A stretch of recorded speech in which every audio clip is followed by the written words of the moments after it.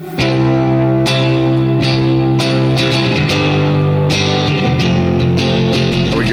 energy intro? I think we're good. Oh my god, high energy intro is right. Here we go. It's got to be the staple. Welcome to Vegas and NAB and talking about video.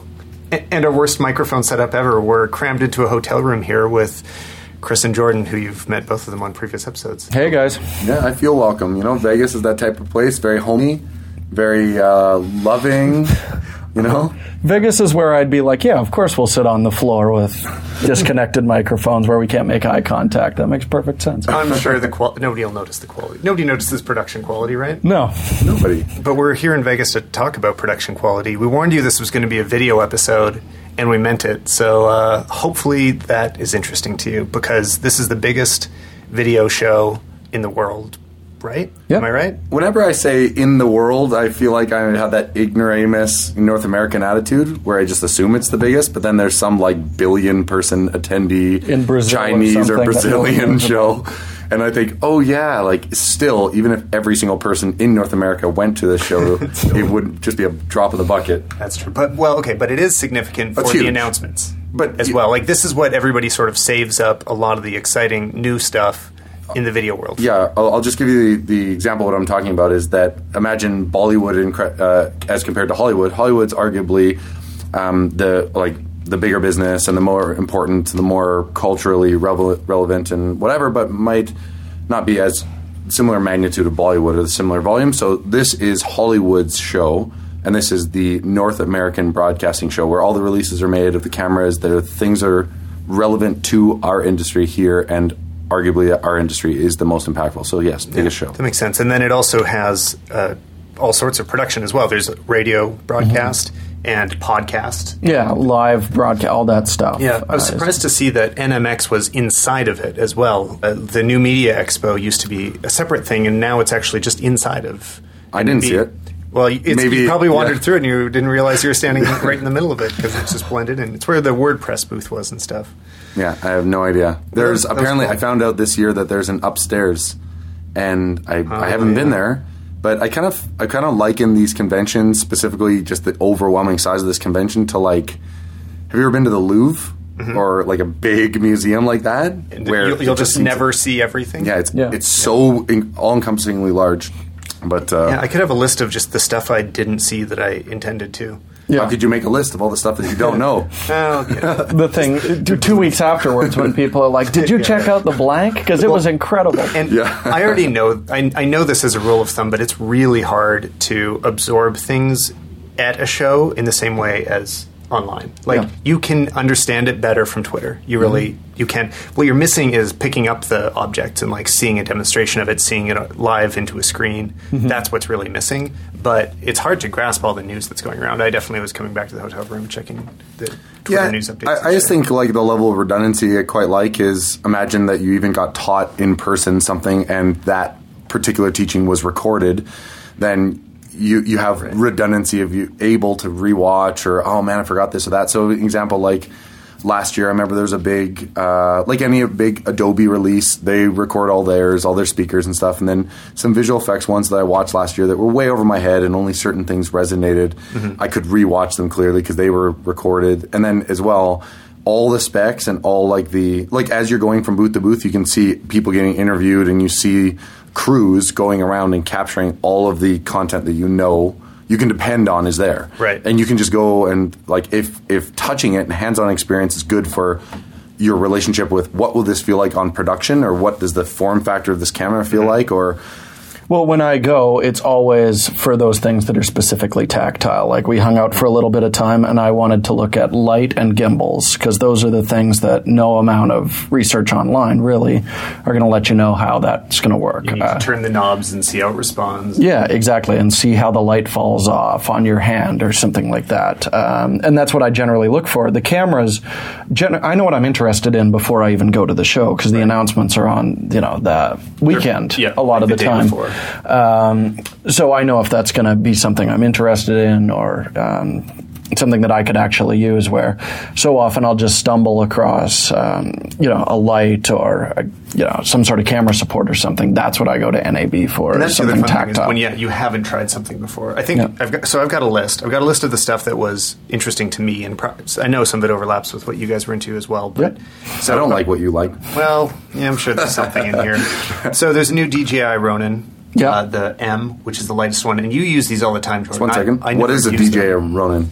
Well, Jordan will tell us because he knows all about these. I've never used them myself, but you do a lot of your camera stuff. I use a lot with them, and it's a 3-axis gimbal, just like the Movi. But what sets it apart is the auto calibration on it works insanely well. So I can change lenses and not have to worry about rebalancing the rig. Well, let's take 2 steps back for all the photographers listening. Okay. What is a gimbal? That's what I was kind of alluding to as well. Okay. We're going to rush into this. All right. So what a gimbal is, there have been Steadicams around for the longest time, which is basically a pendulum. You'd balance it, and it would give you smooth tracking shots. But it takes a lot of time to set up, and it takes a lot of experience to use one of those properly. So the gimbal is a mechanical tool that basically takes the skill out of the equation. Anyone can walk with it, and the footage is going to look good.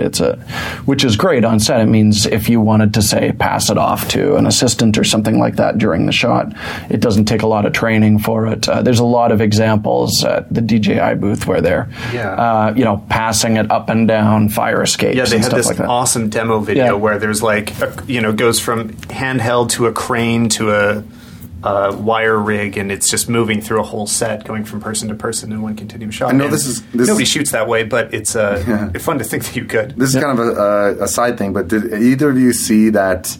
So one of the common things with gimbals specifically, like a Movi, or if you put a camera system on it that's bigger than a DSLR, if you can imagine trying to visualize what a Steadicam usually is that it's a vest or something that goes around your body, and then the arm that holds the camera comes off the vest, so you're using like your body to hold the rig up. Right. And gimbals traditionally are just extended in front of you and held in your hands, so your arms get really tired. There was a rig that I saw that is essentially like the exoskeleton from Elysium, and it goes onto your back and has these like almost Steadicam type spring-loaded things that go and hold your arms up. Yeah, and then and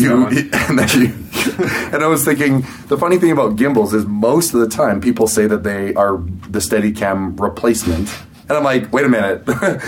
But now it's just become a full body Steadicam. Like most people think with gimbals specifically, the footage is gorgeous, and as much as it does the work of stabilizing for you, it does add physical work, because it is exhausting to shoot a whole day with them. Well, and I had a glide cam before, and I found it so exhausting I never used it. It's because it's one-handed as well all the time. It takes a long time to set up and balance, like a very long time to balance, and it's hard to use. And I just I couldn't bring myself to struggle through it all the time. Yeah, well, and that's what's so compelling about the M now is the original Ronin was designed from everything from a little mirrorless camera to we've put Epics on it, FS7s, big cameras, where the M is just designed for mirrorless and DSLR. So the rig itself is quite a bit smaller and lighter.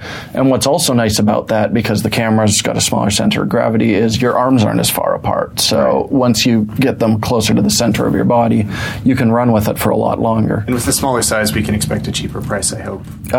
Yeah, they're saying it's under $2,000. I had a talk with them, and it's dramatically under $2,000. Yeah, so that makes it really interesting too, when it becomes a lot more of a mainstream thing. And there's a few even really.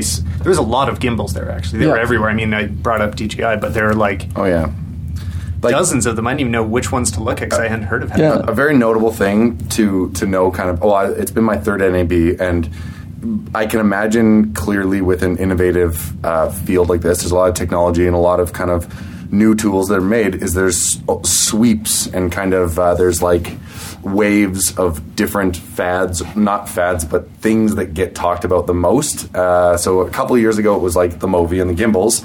Last year was drones, so just drones all over the place. And now it's like, you see drones and gimbals, in different rigs, and like Movies and gimbals put on cranes, and drones that. Right. It's like all these different combinations. Well, or you also see them moving downstream towards cheaper productions as well. Yeah, exactly. They become easier to make at a lower budget. Yeah, and it's important to note that with camera tech getting better at smaller sizes, like the Blackmagic pocket cams and tiny little Blackmagic cameras, that it's not a degradation of quality. Really, it isn't. We're getting the same output out of these small cameras as we were out of larger cameras that required larger systems in the past. So it's really win-win that the quality is getting better for smaller cameras, and the gimbals are being made for those smaller cameras, and then the gimbals are cheaper. So it's really, on a production end, it's win-win for everyone. It kind of helps the democratization of doing this. So Jordan, what can you put on that new Ronin then? The new Ronin would be, it's maxed out, they said, at a DSLR with a zoom lens, like a 5D or D800 or something. It's going to be used primarily, I would say, with GH4s, Blackmagic Pockets, or their new micro camera, things like that. And it would be brilliant for those guys. And then there was also the really small one from Shape. I know you saw that because that was when I was with you. And it looks like a drill, basically. One hand-held thing with like a clamp at the front. And for all smaller cameras. I mean, the demo I had it on was a iPhone. Yeah. But there's also the Blackmagic Pocket Cam that it had. And that was kind of fun. I mean, it's like, I don't know, the size of this water bottle in my hand. You can just pick it up with one hand and walk around. And it was the motion seemed pretty good. It was interesting and very affordable. It was under $1,000. Yeah, what I've always, when the gimbals first came out, and so many people are using them for narrative, but where I think they could really be brilliant is for documentary work. And they draw too much attention. Like if you're walking around with both arms separated in front of your body, where one of those smaller pistol grip ones, it draws next to no attention to itself. So I could see myself shooting on the street with it, be discreet, and you'd get a very interesting dynamic off that. Also for the running gun, the docu-style shooting with the mechanically recalibrating setups that are being released, where you can actually change your focal length. Like for anyone that hasn't used a gimbal, a stabilizer, a steady camera, glide camera, or anything, the lesser systems, the problem is that if you have to balance it, so there's a camera that weighs a certain amount with a lens that has a certain center of balance, and you essentially just put its counterbalance underneath. That's what keeps it smooth. So it can't just tick-tock like you would if you were just normal handheld. It moves with a counterweight. And with these gimbals, it kind of replaced all of it with these mechanical mechanisms that does it even better. And now, it recalibrates when you actually make those subtle changes. Even if you make lens swaps, imagine shooting running gun docu, and you want to be really kind of invisible, you want to be not so present, and then also get 10 different shots in when something's happening in a short amount of time. You want to get as much coverage as possible. Give yourself some edits or some options in the edits. Yeah, I think it would still be difficult, but I can see it being a feasible possibility now with these more advanced gimbals. It's definitely going that way. And the only thing that I suppose I don't like, I'm not seeing, is I now have heard lots of battle-tested stories or stories from the battlefield of high-pressure Movi situations when the actual mechanical side of the Movies don't work. And when a mechanical system that mechanically balances isn't mechanically working, it doesn't work at all. Right. When a Steadicam doesn't work, it still works. Yeah, you can stick a wrench. It's like springs and stuff, right? Well, and we were trying the one smaller manufacturer that had a 5D on it, and you could just hear the motor straining under the... Yeah, I think it was a camera that was too big, that's when you look at that footage after, those micro jitters, especially with something with a rolling shutter, everything's going to turn to jello. It looks horrendous. It's funny, the best non-DJI gimbal I saw was from a little Korean company, Veravon, who aren't known for doing. They do some cages and stuff like that, but it worked really nicely, and price point isn't out there. It must be getting easy to make them if so many companies are able to. I think there's standardized parts that other people are using. But I love working with gimbals. I'm just trying to find...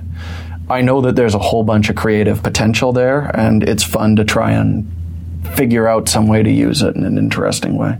Well, that's the only item I had that was like camera support, like rig support. A lot of... did you guys have anything else that was exciting about not so much on support. Well, in terms of movement, that new 3DR drone. Oh, yeah, that I never saw, but you told me about. The Solo? The Solo is really interesting. I didn't get a chance to see it. It does a few things that set it apart from the Phantom. It works on the same GPS signal, all that, but it basically has all the upgrades from a Phantom already built in. So you're getting the HD downlink straight to an iOS device. It works with the GoPro, but actually it's the only one that talks to the GoPro remotely. So your remote control will also run the GoPro at the same time. And it's got a few pre-built shots that you'd use a lot of time. The most interesting to me was a cable cam.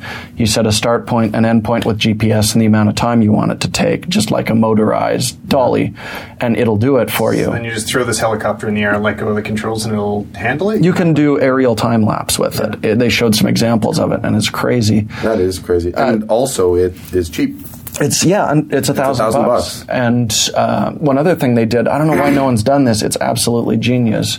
They built a video game into the controller itself. So you plug it through HDMI into a screen, and you can simulate it holding the controller itself. Learn to fly it just at home. I see what you're saying. Yeah, and so you get all the controls in your mind, then you take it out, and it's exactly the same. You're actually using the same controller.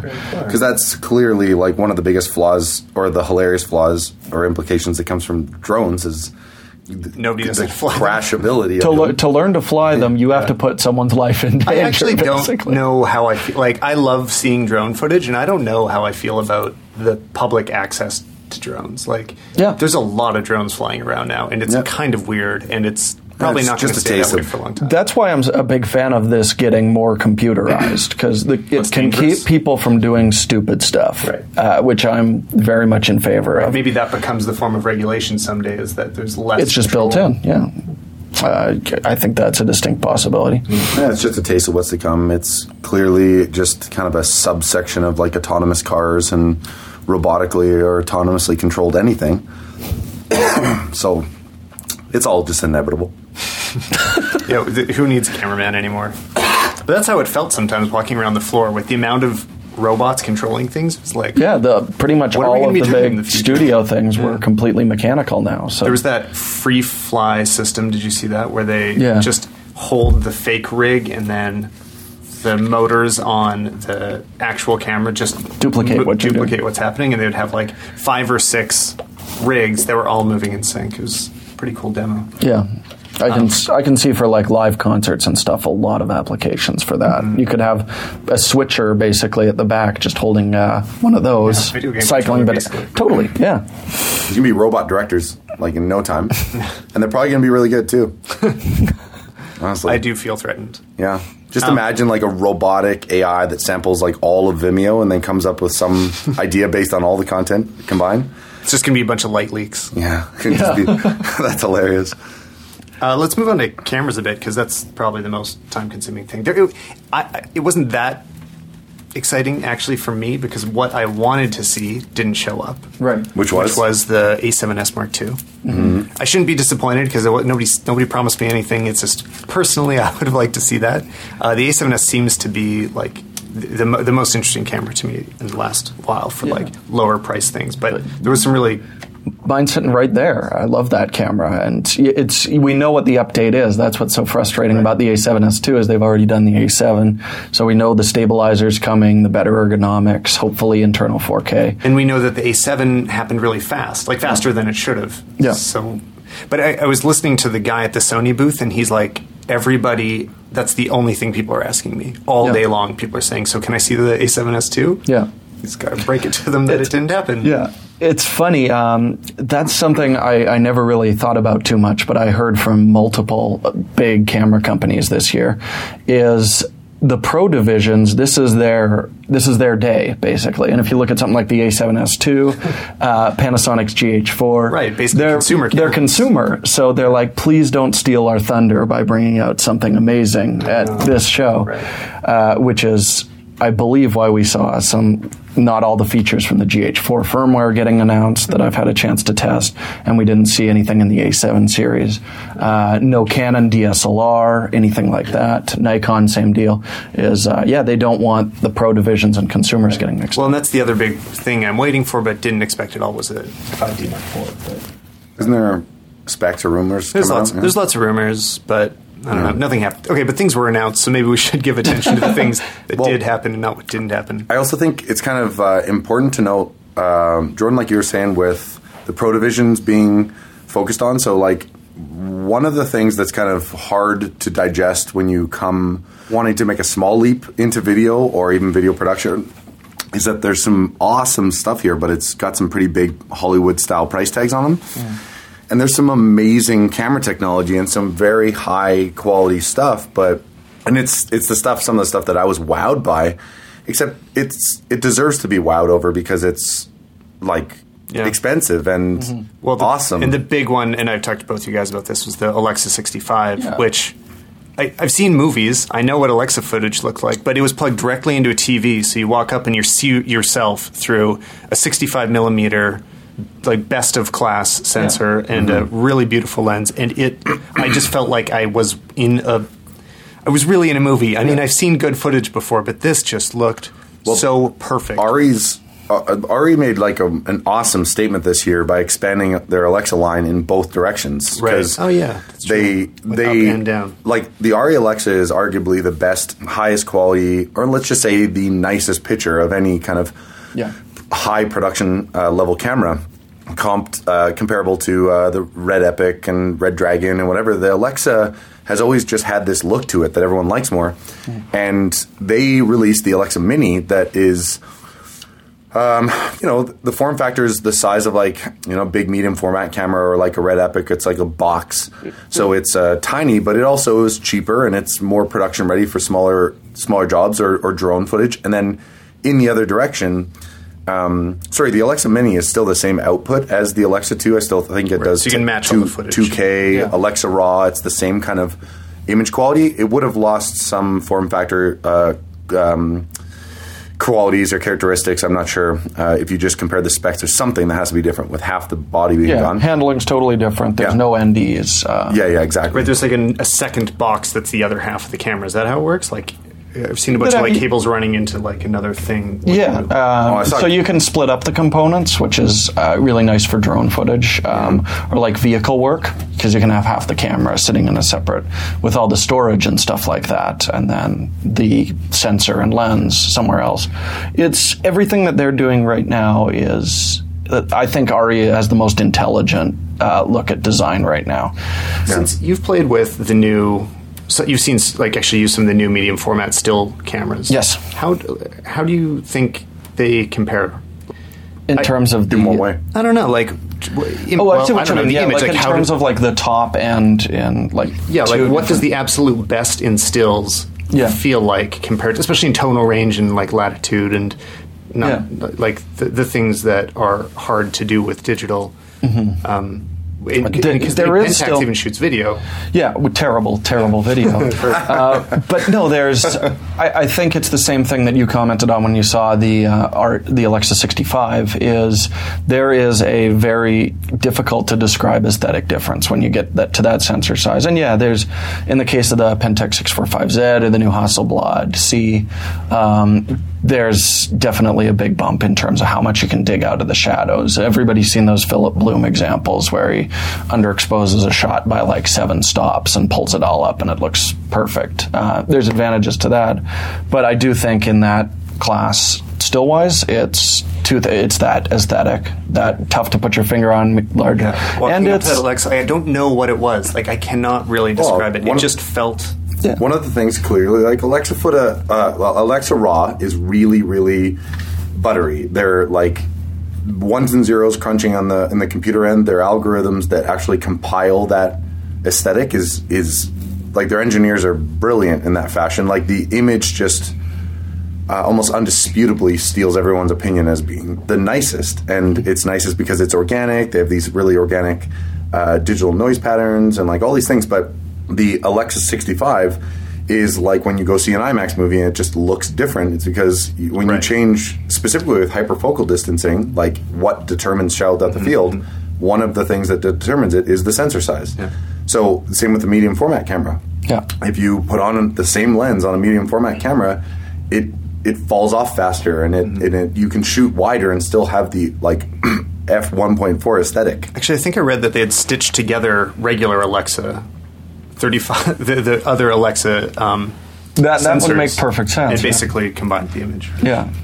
Well, and it's funny that you mentioned still medium format, because what they're using for glass is redesigned Hasselblad optics that they've just eliminated the breathing and added stepless iris and follow focus and stuff. And those are beautiful lenses. It's funny, not many people know it, but those are actually Fuji. Some of the more consumer attainable stuff. Yeah.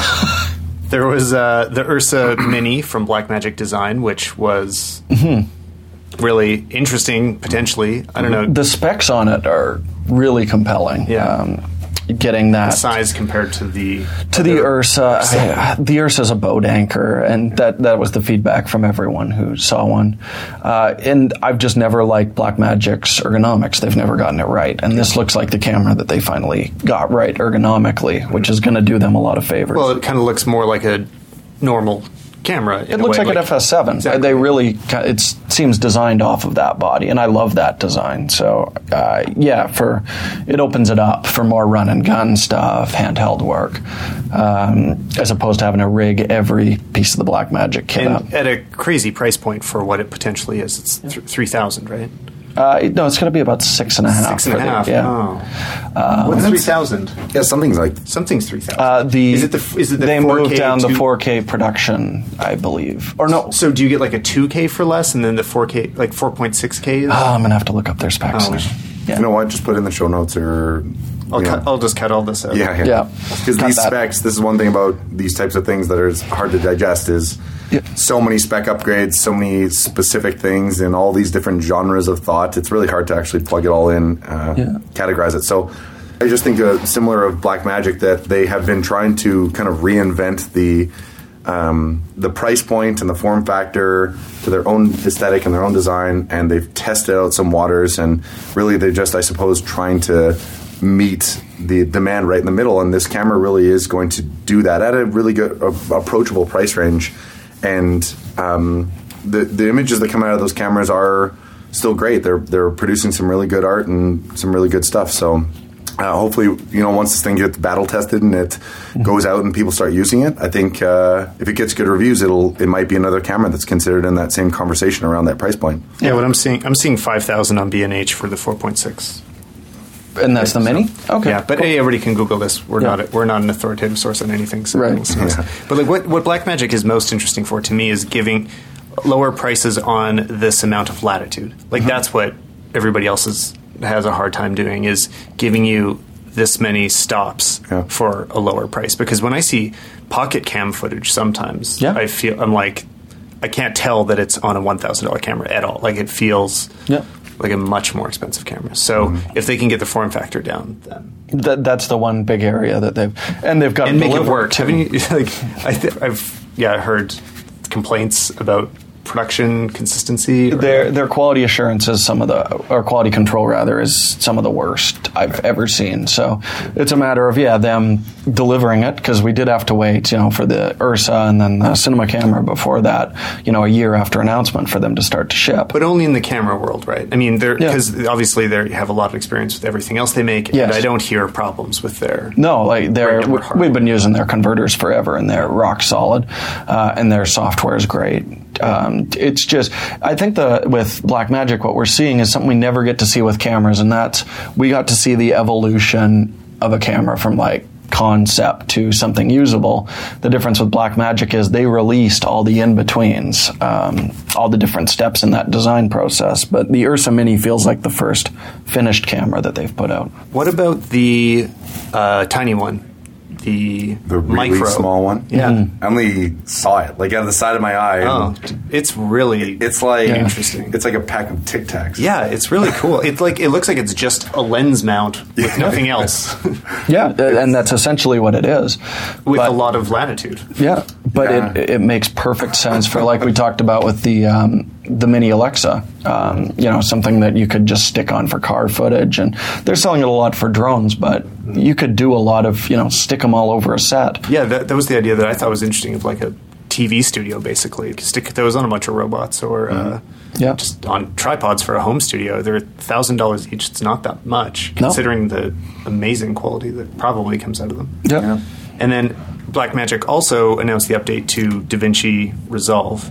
Yeah, which DaVinci Resolve 12. Yeah, makes it look like they're going after all the other editing systems gradually. Like, I don't know if they're fully committed to it because I didn't try to cut anything with it, but playing around with it, it looks like they want to be a full-featured It's a great NLE. suite. Like, it is a really robust program that has been in the works, similar to like what Jordan just said about seeing all the in-betweens of the design process. This is like Blackmagic's growth. You're witnessing, that as the demand has been growing in the editing, like with Resolve being fundamentally a color grading program and the history of a color grading program, they added a nonlinear editor into it to cut like Adobe Premiere, and it's been like questionable of whether or not you'd ever want to start and finish a project all in there before. I don't think they even intend for you to. I can't imagine It's like pretty that. slick. Well, at this point, I think they're trying to get it to that point. Yeah, like this Nobody's gonna release- switch yet, but This release maybe, is pretty I think substantial. Like a friend of mine and I were walking around today, and we went and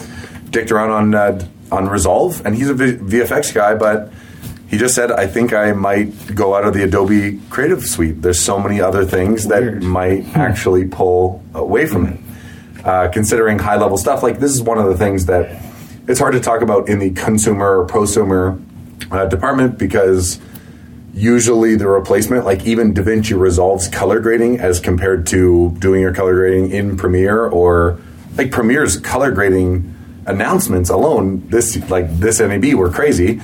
So the reason why you grade in Resolve would be like for feature film quality stuff and some really high level stuff, like how you do your secondary perspective tracking and secondary selections. It's like a whole different type of color grading.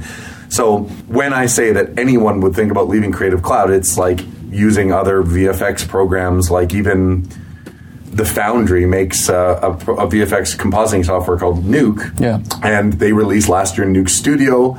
And Nuke Studio is essentially, if you're going to make a commercial, like a really high level, high production value commercial, in the like VFX heavy, whatever, and you're almost having a VFX element in every shot that's 3D or whatever, it doesn't make any sense not like to go into these other programs. So they built Nuke Studio, which is like Resolve adding a nonlinear editor into it.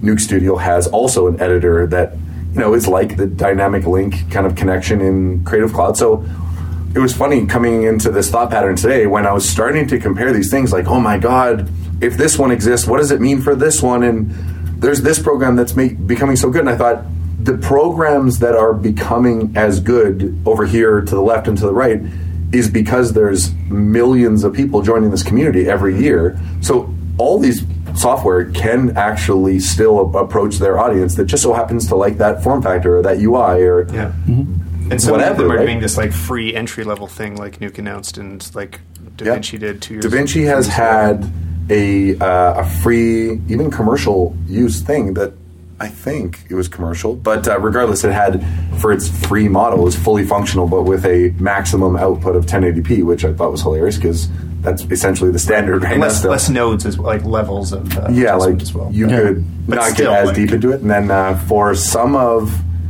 visual effects, like Tyler was just saying, is Nuke made an announcement that they were going to release a Nuke X non-commercial use, like full program to use. So for practicing this software, it's actually quite hard because Nuke is like $12,000. So it's primarily for learning. It is entirely for learning and personal work. So it's non-commercial. Okay, so yeah, Adobe as well. You're an Adobe nerd, so what did you think of what they changed? I actually spent most of yesterday, watching the full, sit down, all the new releases, all the programs, all the everything. So I did a lot of Adobe time. And they released a couple of really big things. Specifically, in Premiere, they changed the color workflow that is going to work around an app that they have, an iOS app right now. It's called Candy, Project Candy. And it creates what is called a 3D LUT. So it will grab color samples from any particular scene. Like you can use existing photos that you like the color grade and the color look. existing photos, graphics, all these things, and it will actually build a geometry of that as well based on the gradients and the light directions. So basically, like, well, what I saw is it looked like it picked up the highlight colors and then turned that into. So if there's a blue sky and a red balloon, it gives you like a blue and red tinted look. Kind of. So it's supposed to really match like at an autonomous level a really smart grab. So there's similar to an app called Adobe Cooler, which is KULER. It does color palette sampling, and it will just look at almost like how a camera thinks of metering by gridding an image and then taking the average exposure of each part of the grid to guess the exposure. That's how like metering would work on a camera. This is what it's doing. And that works pretty well. Cooler works nicely. Yeah, and these just guess based on the primary colors being used in all the shadow values averaged and all the midtone averaged. And this one, Project Candy, does a smart grab, and then you can move the points around as well and do it. But Premiere's actual functionality that changed is they added a lot of almost Lightroom type functionality, like UI, into their color grading suite. So you have sliders for things. It's like a Lightroom type or a Camera Raw type like mentality of color grading now with video, and that's crazy. It's like going to add some amazing looks and some really high level color grading.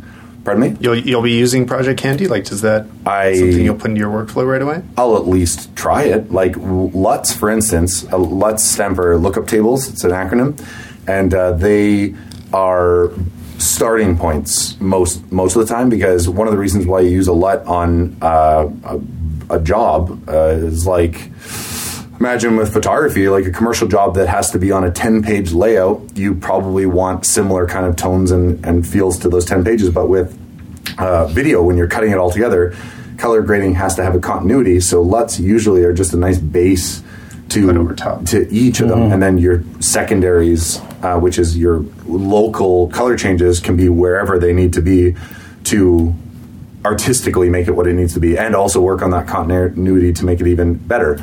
But like, I really like the Adobe mobile capture. Like what they're doing to mobile is exciting to me. Like they released an app just not at NAB, but a while ago, called Adobe Shape, and it's just like it's like a camera app that makes vector images, and it's amazing. And it goes into your Creative Cloud library. You have a little tab on the side of every one of your applications that your Creative Cloud libraries, and then you can take like these LUTs and bring them into any of these programs. You can bring them into After Effects, into Premiere. With all their focus on mobile, you know what somebody needs to do? Like what I'm desperate for is a LUT app where I can just take LUT files, which are tiny little text files basically, and apply them to things on my phone, videos or photos. I think that could, does that not exist? I searched for it and I couldn't find it. I don't know if that exists. That's the app it would be a great preview, too, if you're looking at a LUT online. You can just take a picture or video clip with your phone. But you can start doing it for, like, full, like, beginning to end production. Like, if you're doing, especially if you're matching photos with videos, or, like, we've been doing mobile video stuff on the road and we need to make it look cool. It's a lot better than any of the like built-in effects that you're going to find anywhere. Yeah, definitely. And Adobe made a really big push on, again, almost, it's funny that I want to use the word autonomous again, but I do. And like I said, it's inevitable. It's just the direction everything is going is smarter, objective data gathering. So like you see Adobe's releases over maybe the last couple of years with things in After Effects like the 3D camera tracker, where it can assess your data and it can know how your camera moved through a scene.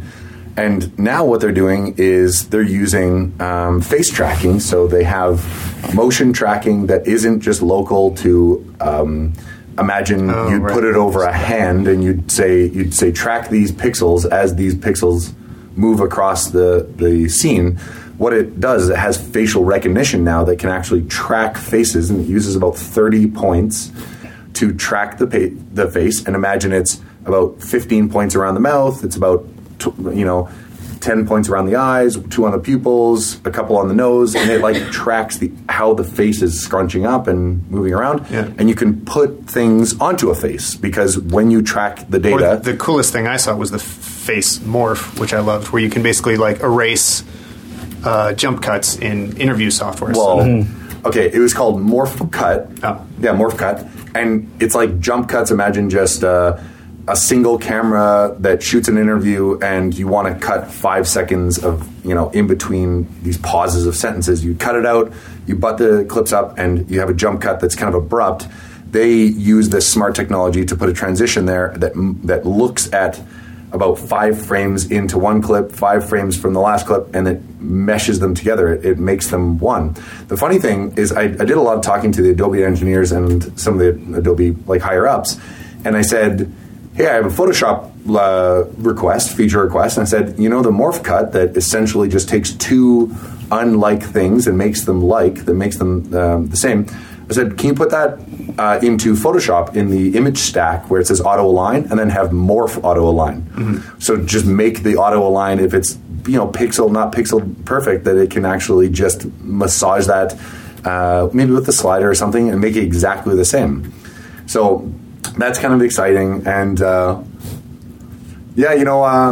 think actually the last thing to note is just the Character Animator, which is their big release, their big wow factor release, which is an extension for After Effects. And essentially, this is a whole new way of doing animation, like actual cartoon-style animation, character animation, is that it uses your webcam, and it does the same facial tracking that After Effects does, except it reads that tracking data and then in real time creates and controls a character. So, which is funny because it kind of looks the way like what animators always did of staring in the mirror and then drawing their own face. Yeah, except it's doing it itself in real time. And these things are cool because they're changing. They're taking the complexity, what people are scared of with After Effects, and they're removing it, making it easier and more approachable by changing kind of the interface of you do what's called takes. You record these kind of actions, like almost performances that you do, and you can kind of change them. But the major flaw that I found in Character Animator is that it can't do a round trip back into After Effects and take everything that you record with this smart technology and have it then go back into After Effects in the form of keyframes and editable values and stuff. That doesn't exist yet. It just creates video. It just creates what they would say still are takes. Mm-hmm. So the only way to change it after it's done is to do more takes actually with your webcam. So I think that that's kind of a flaw. But like Adobe is killing it in lots of different ways. I like that. My favorite thing about Adobe that keeps me really excited is that Creative Cloud was arguably a decision that some people did not want to make and couldn't see the value in. And Adobe is making sure that you see that they are constantly pushing out things that you're excited about. They're listening to the community. They're thinking of where it's going. And they make your subscription feel like it's not just paying for the same old. I'm like 100% behind that. I think everybody's really nervous with it, but I couldn't be more happy with where my money's ended up going. Yeah, it's fantastic, and it's going to yield some really awesome results. And I think that Adobe's going to help us all make some pretty cool stuff. But I unfortunately have to leave. I think that Tyler and Jordan are going to wrap up. I have to leave to go out and switch hotels. It was awesome to be back on the podcast, and like NAB has been really awesome. This kind of stuff fills us all with inspiration, and it's the type of thing that I think for the next few podcasts, as this news trickles out in the industry, and again, when things get battle tested, it gives us a lot to talk about for a while. So, a lot of the time, the news isn't that interesting until you see what it comes. Yeah, exactly. And I know that introing, talking more about video has been cool on this podcast. That the interim state, or the kind of in between that a lot of people are in, where they're really into that. Should I get into it? How complicated is it? How do I learn about it? And this stuff is really exciting. Not only is it fun to talk about, but as these tools get easier, like these gimbals and stuff like Creative Cloud, it's becoming more approachable too. It's honestly a very worthy thing to get excited about. Cool. Thanks for joining us, Chris. Yeah, thank you. And we're back without Chris. Yeah. But that's okay, because now that since I didn't make it over to the Premiere booth really at all to check out any of those new features, I can speak again. So I'm pretty excited about that. Yeah, welcome back. Yeah. Okay, so what you do know about, though, is Panasonic Yeah. I don't know anything about it at all, so tell me, they announced something? Yeah, they brought out, it's kind of interesting. They took their... It's got a really long name. It's the DVX 200. No. I got AG-DVX 200. DVX, yeah. So the DVX 100 is actually one of the most important professional cameras ever made. It was the first one to shoot 24. It was a DV tape camera. Came out like 10 years ago. Okay. Is that what they shot 28 days later? Exactly, yeah. Oh, yeah. Anything that has kind of a digital look, or all of the old Dogma films are all shot on that.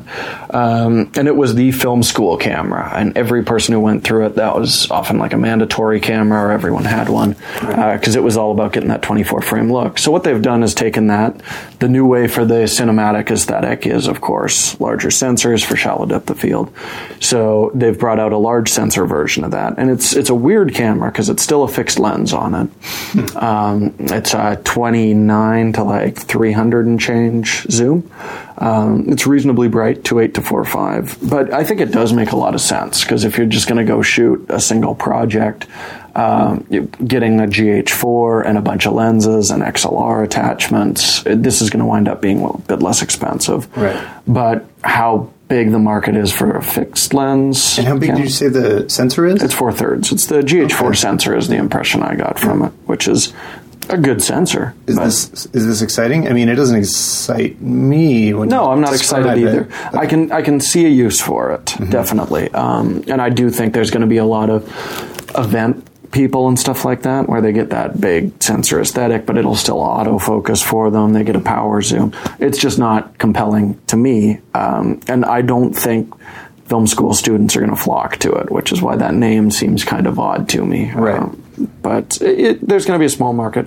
I have to say the Panasonic booth was far and away the best booth because some of our footage was playing in it. So yeah, I saw that.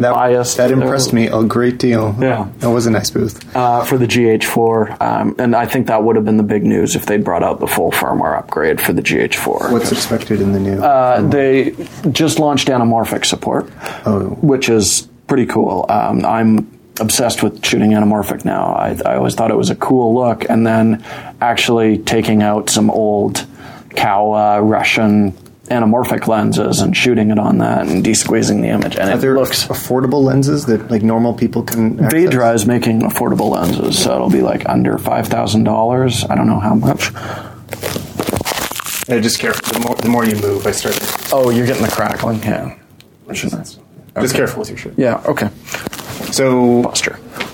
Are there affordable anamorphic lenses, though? Because they seem expensive to me. Yeah, and generally, the ones that we brought out were old, like 70s lenses, Russian ones, and they were insured for $50,000 a pop. So, but Vedra, who are doing some really interesting stuff with Micro Four Thirds and E-mount cinema lenses, are bringing out a series of budget anamorphics, and that I can't wait. How much is a budget anamorphic? They say under $5,000, and I've held it, and it feels like a cinema lens, which is you'd expect it to be like a plastic piece of garbage at that price point. But if it's a $5,000 lens, then you're probably going to be able to rent one of those for like $40 a day. And if I'm doing a music video or something, I'm probably not going to buy a set of anamorphics, but I would love to rent some and go shoot in scope. It's very cool, interesting aesthetic I've never been able to play I like with. that idea, but it seems like more work than I'll probably ever end up doing. Yeah, that's how I felt, and then I did it, and it was worth it. And it's like film, you talk about that, how it's it's so expensive for processing and stuff like that as a photographer, but it's worth it for that aesthetic. It has that magic, and I felt that exact same way with the anamorphics. I know there's an iPhone adapter for anamorphic now, which I think is hilarious and interesting. I did play with it for a couple hours. Yeah, I would. I mean, I don't think this I'd just spend money like a on digital filter, or is it actually an anamorphic? So you mount an anamorphic lens onto it, and then the software will basically the unsqueeze. Yeah, it'll just unsqueeze it. It's like pretty simple, pretty straightforward. How much is this lens? I don't know. I don't even know what it's called. I looked it up. I think it was on Kickstarter. So to be fair, it may never come out. Okay, because I will buy that in a heartbeat. We'll have to do some Googling to find out. Perfect. I just realized how many show notes I'm going to have to do for this. Oh my god. Okay, so that Panasonic you're talking about reminds me a bit of the XC10 from Canon, right? The other fixed lens, big sensor. Yeah. Which my first impression of that was a bit more excited, maybe because I pay more attention to Canon. Yeah. But then once I saw it operating in low light, I was pretty disappointed. And you told me about the lens on that as well, which is quite slow. It's a slow lens. It's a 2.8 to 5.6. Yeah, so describe the camera overall. I mean, Canon... It's sexy. Like, it really looks like a shrunken down medium format camera, and it's an adjustable handle, which feels great in your hand. You would guess it's a still camera looking at it at a glance. And I guess they're marketing it for journalists as their goal for it, and I could kind of see it for that. But the sensor size, I think, is one of the big concerns. It's a 1-inch sensor. Not too much resolution. It's a 12-megapixel sensor, which is okay for, again, photojournalists. That's totally fine, but you can't do too much cropping and stuff like that. I wouldn't want to take... It would be a backup stills thing. You wouldn't exactly, as opposed to a primary. And how I always see when they talk about these hybrid devices is I want something that can do a great job at both things, which is, where I think the GH4 or Sony's A7 cameras, they do both really, really well. I feel like this would be a video camera, an okay camera. It would be an ultimate at-home video camera. Oh, totally. Like just for a consumer? Like a home video camera? Yeah, it absolutely 4K? would. That'd be pretty nice. I mean, I still wouldn't actually recommend it for that. Yeah. But if you want to do that, Sony has a consumer camcorder, the AX100, which is half the price, and it's got the same size sensor in it, but it's a 2.8 to 4 lens. It's a faster lens. A little wider lens HD? as well. No, full 4K. Wow. So... I don't know. It's really tough for me to find a market for that XC100. I know I wouldn't be interested in it at all. XC sounds... Or XC10. XC10. Yeah. It's a bad name. Yeah. All right. So we're gonna have forgotten about that by the time the show comes out, probably. But what else happened? The C300. The C300 Mark II. Yeah. So that's a big deal, right? This is the camera everybody was waiting for. Just the 300 was hugely popular for broadcast and some film stuff as well. And it looks like a really great camera. There's nothing looking at it. The only thing that kind of annoys me is if you want to shoot slow motion with it, the slower you want to go, the more it crops the sensor. Yeah, why has Canon struggled with that so much? And Red does it as well with the Scarlett. Right, but I guess compared to Sony's, Sony's been doing a great job. The FS700 from a few years ago was still full sensor slow motion, and that camera when it launched was $7,000. That was 2.5, 3 years ago, I guess, and now the Canon is $20,000 now, and technology's moved a lot, and it still can't do the full sensor read while shooting slow-mo. And I don't understand it. But ergonomically, it's great. The images from it look beautiful. Sorry, how much is it? It's going to be 20,000 Canadian. Yeah. Because most of our listeners are Canadian, so... Well, I still think in Canadian dollars. No, that's good. That's why you need Cameron here to do the American for the rest of the world. I find it really... The only thing is it's more than twice the price of a Sony FS7, which I love that camera to death. People going to choose a double the price camera that is not double the feature set by any means? This is my impression based the enthusiasm for everyone is when the Canon was announced before NAB a few days before, so I was still at the camera store, my day job. Yeah, and you heard a response from people. And I get the response, and the response was we got a whole pile of pre-orders for Sony's FS7 because I think everybody waited to see what was going to happen. That camera got announced, and everyone seems to be going that route. And certainly I was kind of holding on to see. And I'll use the 300 Mark II for the odd thing, but just dollars to performance. Okay, so I'm looking at the specs. Is there anything that is actually better than the FS7? Like, is there anything that blows the FS7 away? It might be a better low-light camera, was the impression that I got from it. Maybe. It's much smaller, so again, for broadcast and stuff like that, it's going to draw a little less attention, but... Not practically for not $10,000 smaller. No, it's crazy. I could gripe about Canon all day, but it just seems like an arrogance kind of, and because so many people are already in the 300 system, I don't think a lot of people look at outside options a lot of the time, because I know I've had a lot of people who are like, well, I can't get a Sony, I have my Canon lenses, and then I mentioned you can plump them on and they work just fine with an adapter. And when I used that Metabones adapter that you rented me. It's like a native lens. It was amazing. Yeah. Loved it. So it's all become pretty seamless, and I think Canon's, and they're doing the same thing with their bodies, I think, because they're not innovating too much because their glass is great, and people have spent a lot of money on it. It's not even that great anymore. That's their the problem. third-party stuff is really catching up, but still, if you've got $20,000 invested in Canon glass, you're not going to jump systems, seems to be Canon's mentality. Yeah. But you can, because the glass works just fine on a Sony or a Panasonic now. So then we might all end up buying third-party Canon mount glass. That's exactly what I do. Canon lenses. That's, Well, actually, now to think about it, I was using a Canon mount Sigma on the Sony when I was shooting with it. So there's no Canon involved. Yeah. Except the name, like maybe they have to pay a license to the mount. No, I think it's open. I think so. I don't know.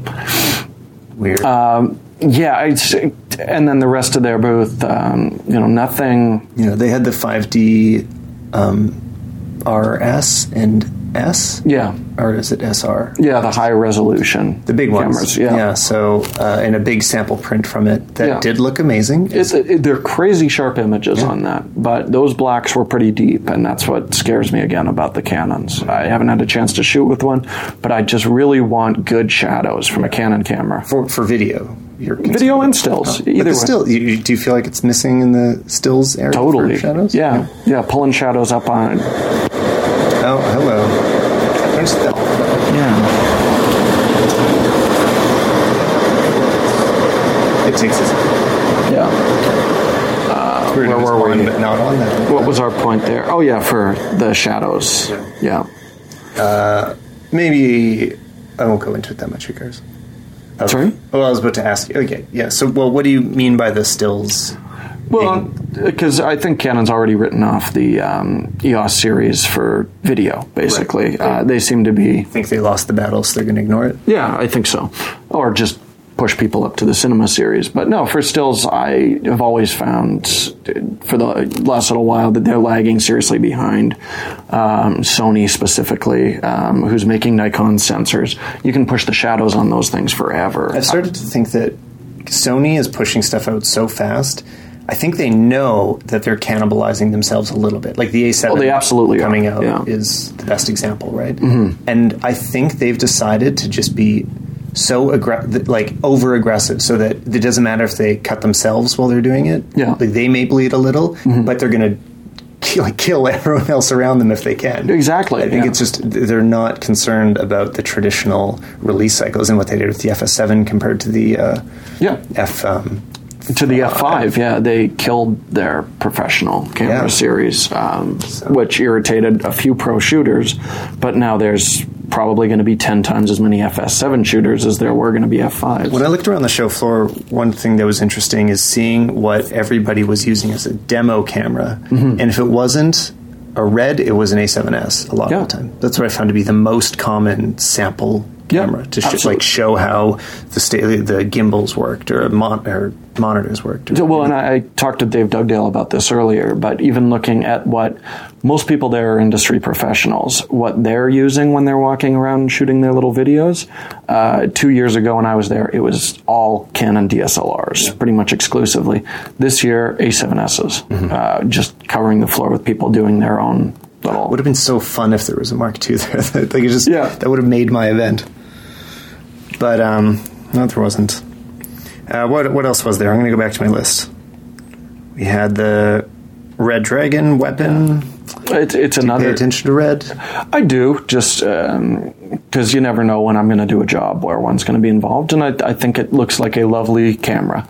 Sure it is. Every time I see, and it's probably a lot of Red's footage and stuff like that, because I've seen it processed really well, but I find Reds always look very clinical to me. And I think that can be an attribute. Like, I think it's the perfect camera for House of Cards. It's absolutely perfect, but it doesn't feel organic and natural in the same way that Alexa footage or, even really well graded S-Log or Canon C-Log footage can, which is what's always kind of kept me away from just renting a Red for a day project or something like that. That said, the Dragon was used for Gone Girl, which looked beautiful. Looked amazing. Yeah, beautiful, totally natural. Gone Girl's production really drives me in a lot of ways. Like they pushed the fact that it was done on Premiere, and that might be the biggest influencing thing. I guess it's time to move to Premiere because that movie was beautiful. Really, what we should all be doing is what David Fincher does. Exactly, he should just stand up and say, filmmakers, this is what we do now, and we just do that. And like for context, I don't get to shoot with big cameras. Like I have the 5D Mark III, and that's what we use for basically everything because it's a great crossover camera. And I've rented the FS700 or FS7 from you and used the A7S, but as a stills shooter first, that's what our business is based on. Yeah. It's always secondary to get video stuff. So I'm looking at a lot of this stuff. If it's primarily a video camera, I don't have a lot of time to spend with it. Yeah, it just doesn't make sense for what you're doing. And honestly, that's what's kind of frustrating about NAB is, it's the video show, but it's the Pro Division's game. So we're not going to hear about, that A7S Mark II, which if it was announced it would probably be talked about every bit as much as the Black Magics and New Reds and stuff like that. But they want to keep the pro people in the pro world, I think, to a degree. Makes sense.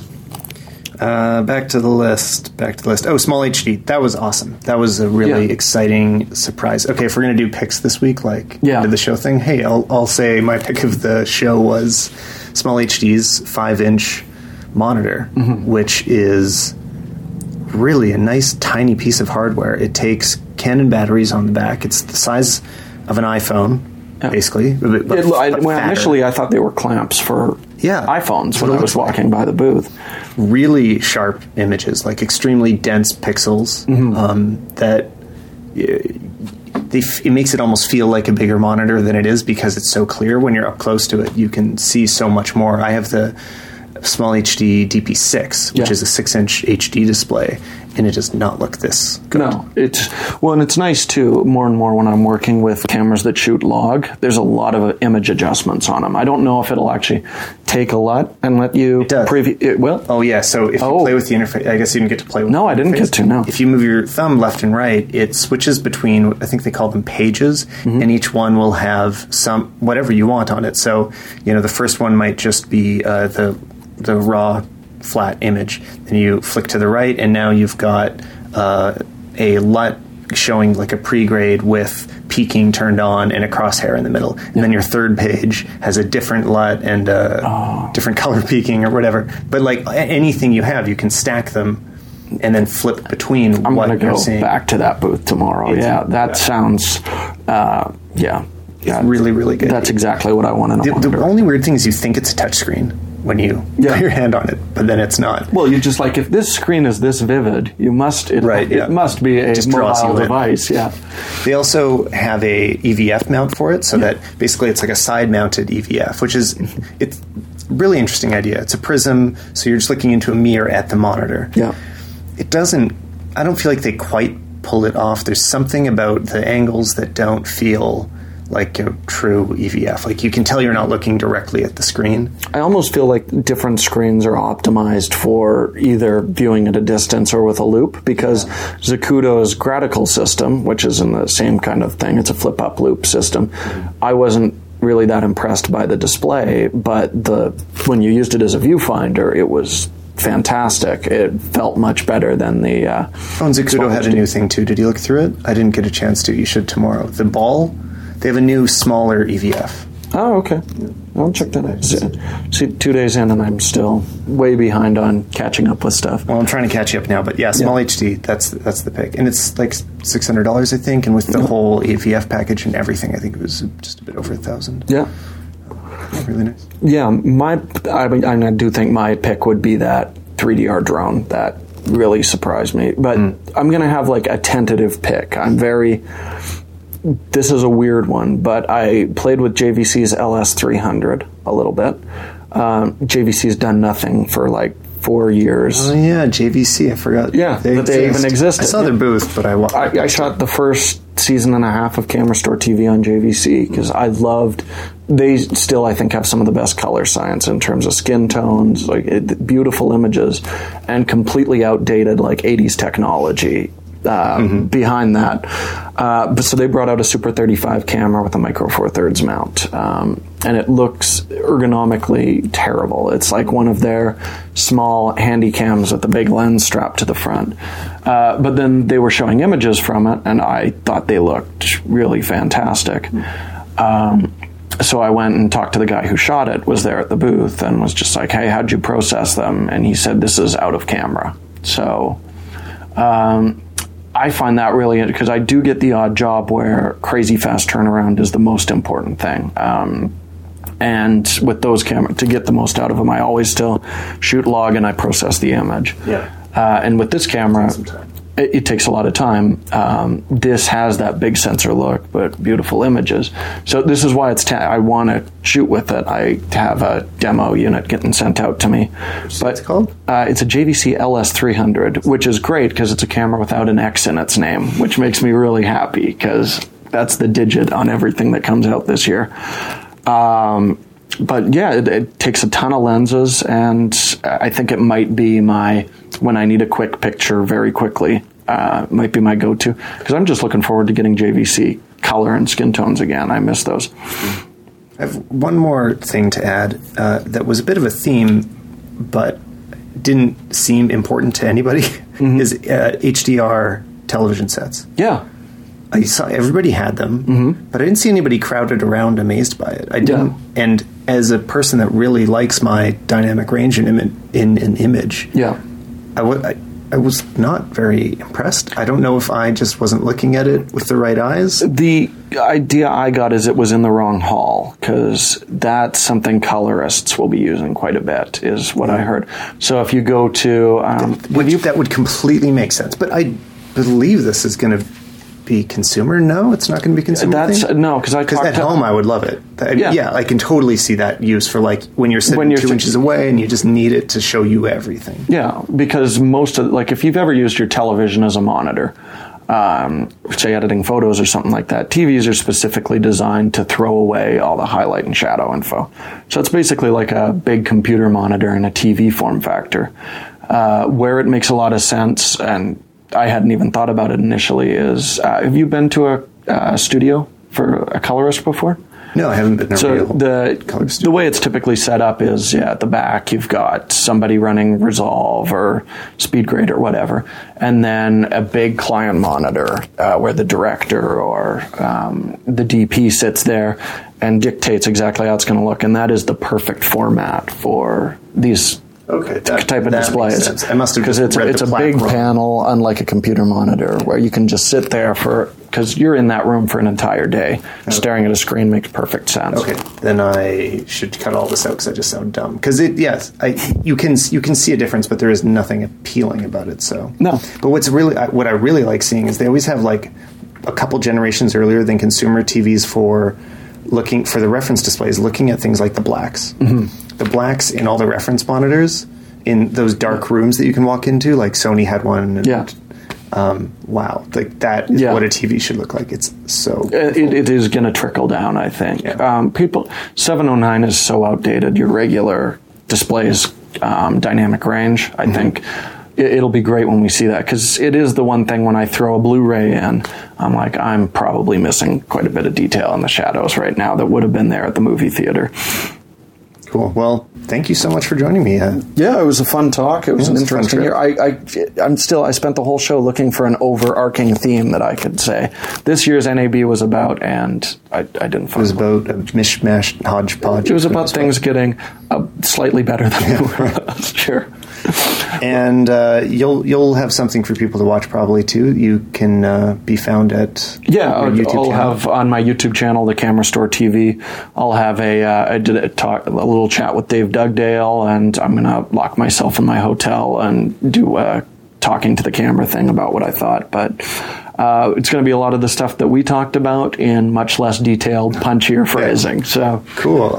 Check it out on the channel. Yeah, and really, if you haven't watched Jordan's stuff, it's very useful camera reviews. They're Thank great. you. So, and a lot of the stuff we talked about, I was talking with people about getting early, so you'll be able to see it in action on the channel. Yeah, a lot of the time you're the first you're the first channel to have. Yeah, like the Panasonic's. Panorama mode. So, cool. Yep. If you want to follow me, go to Twitter, maybe. Yeah, you can follow me on Twitter too, at TCSTVJordan. And I'm Stallman on Twitter. You're Stallman everything. Yeah, Stallman all over the place. Thanks for joining us. Yeah, thanks for having me. Hope you enjoyed it.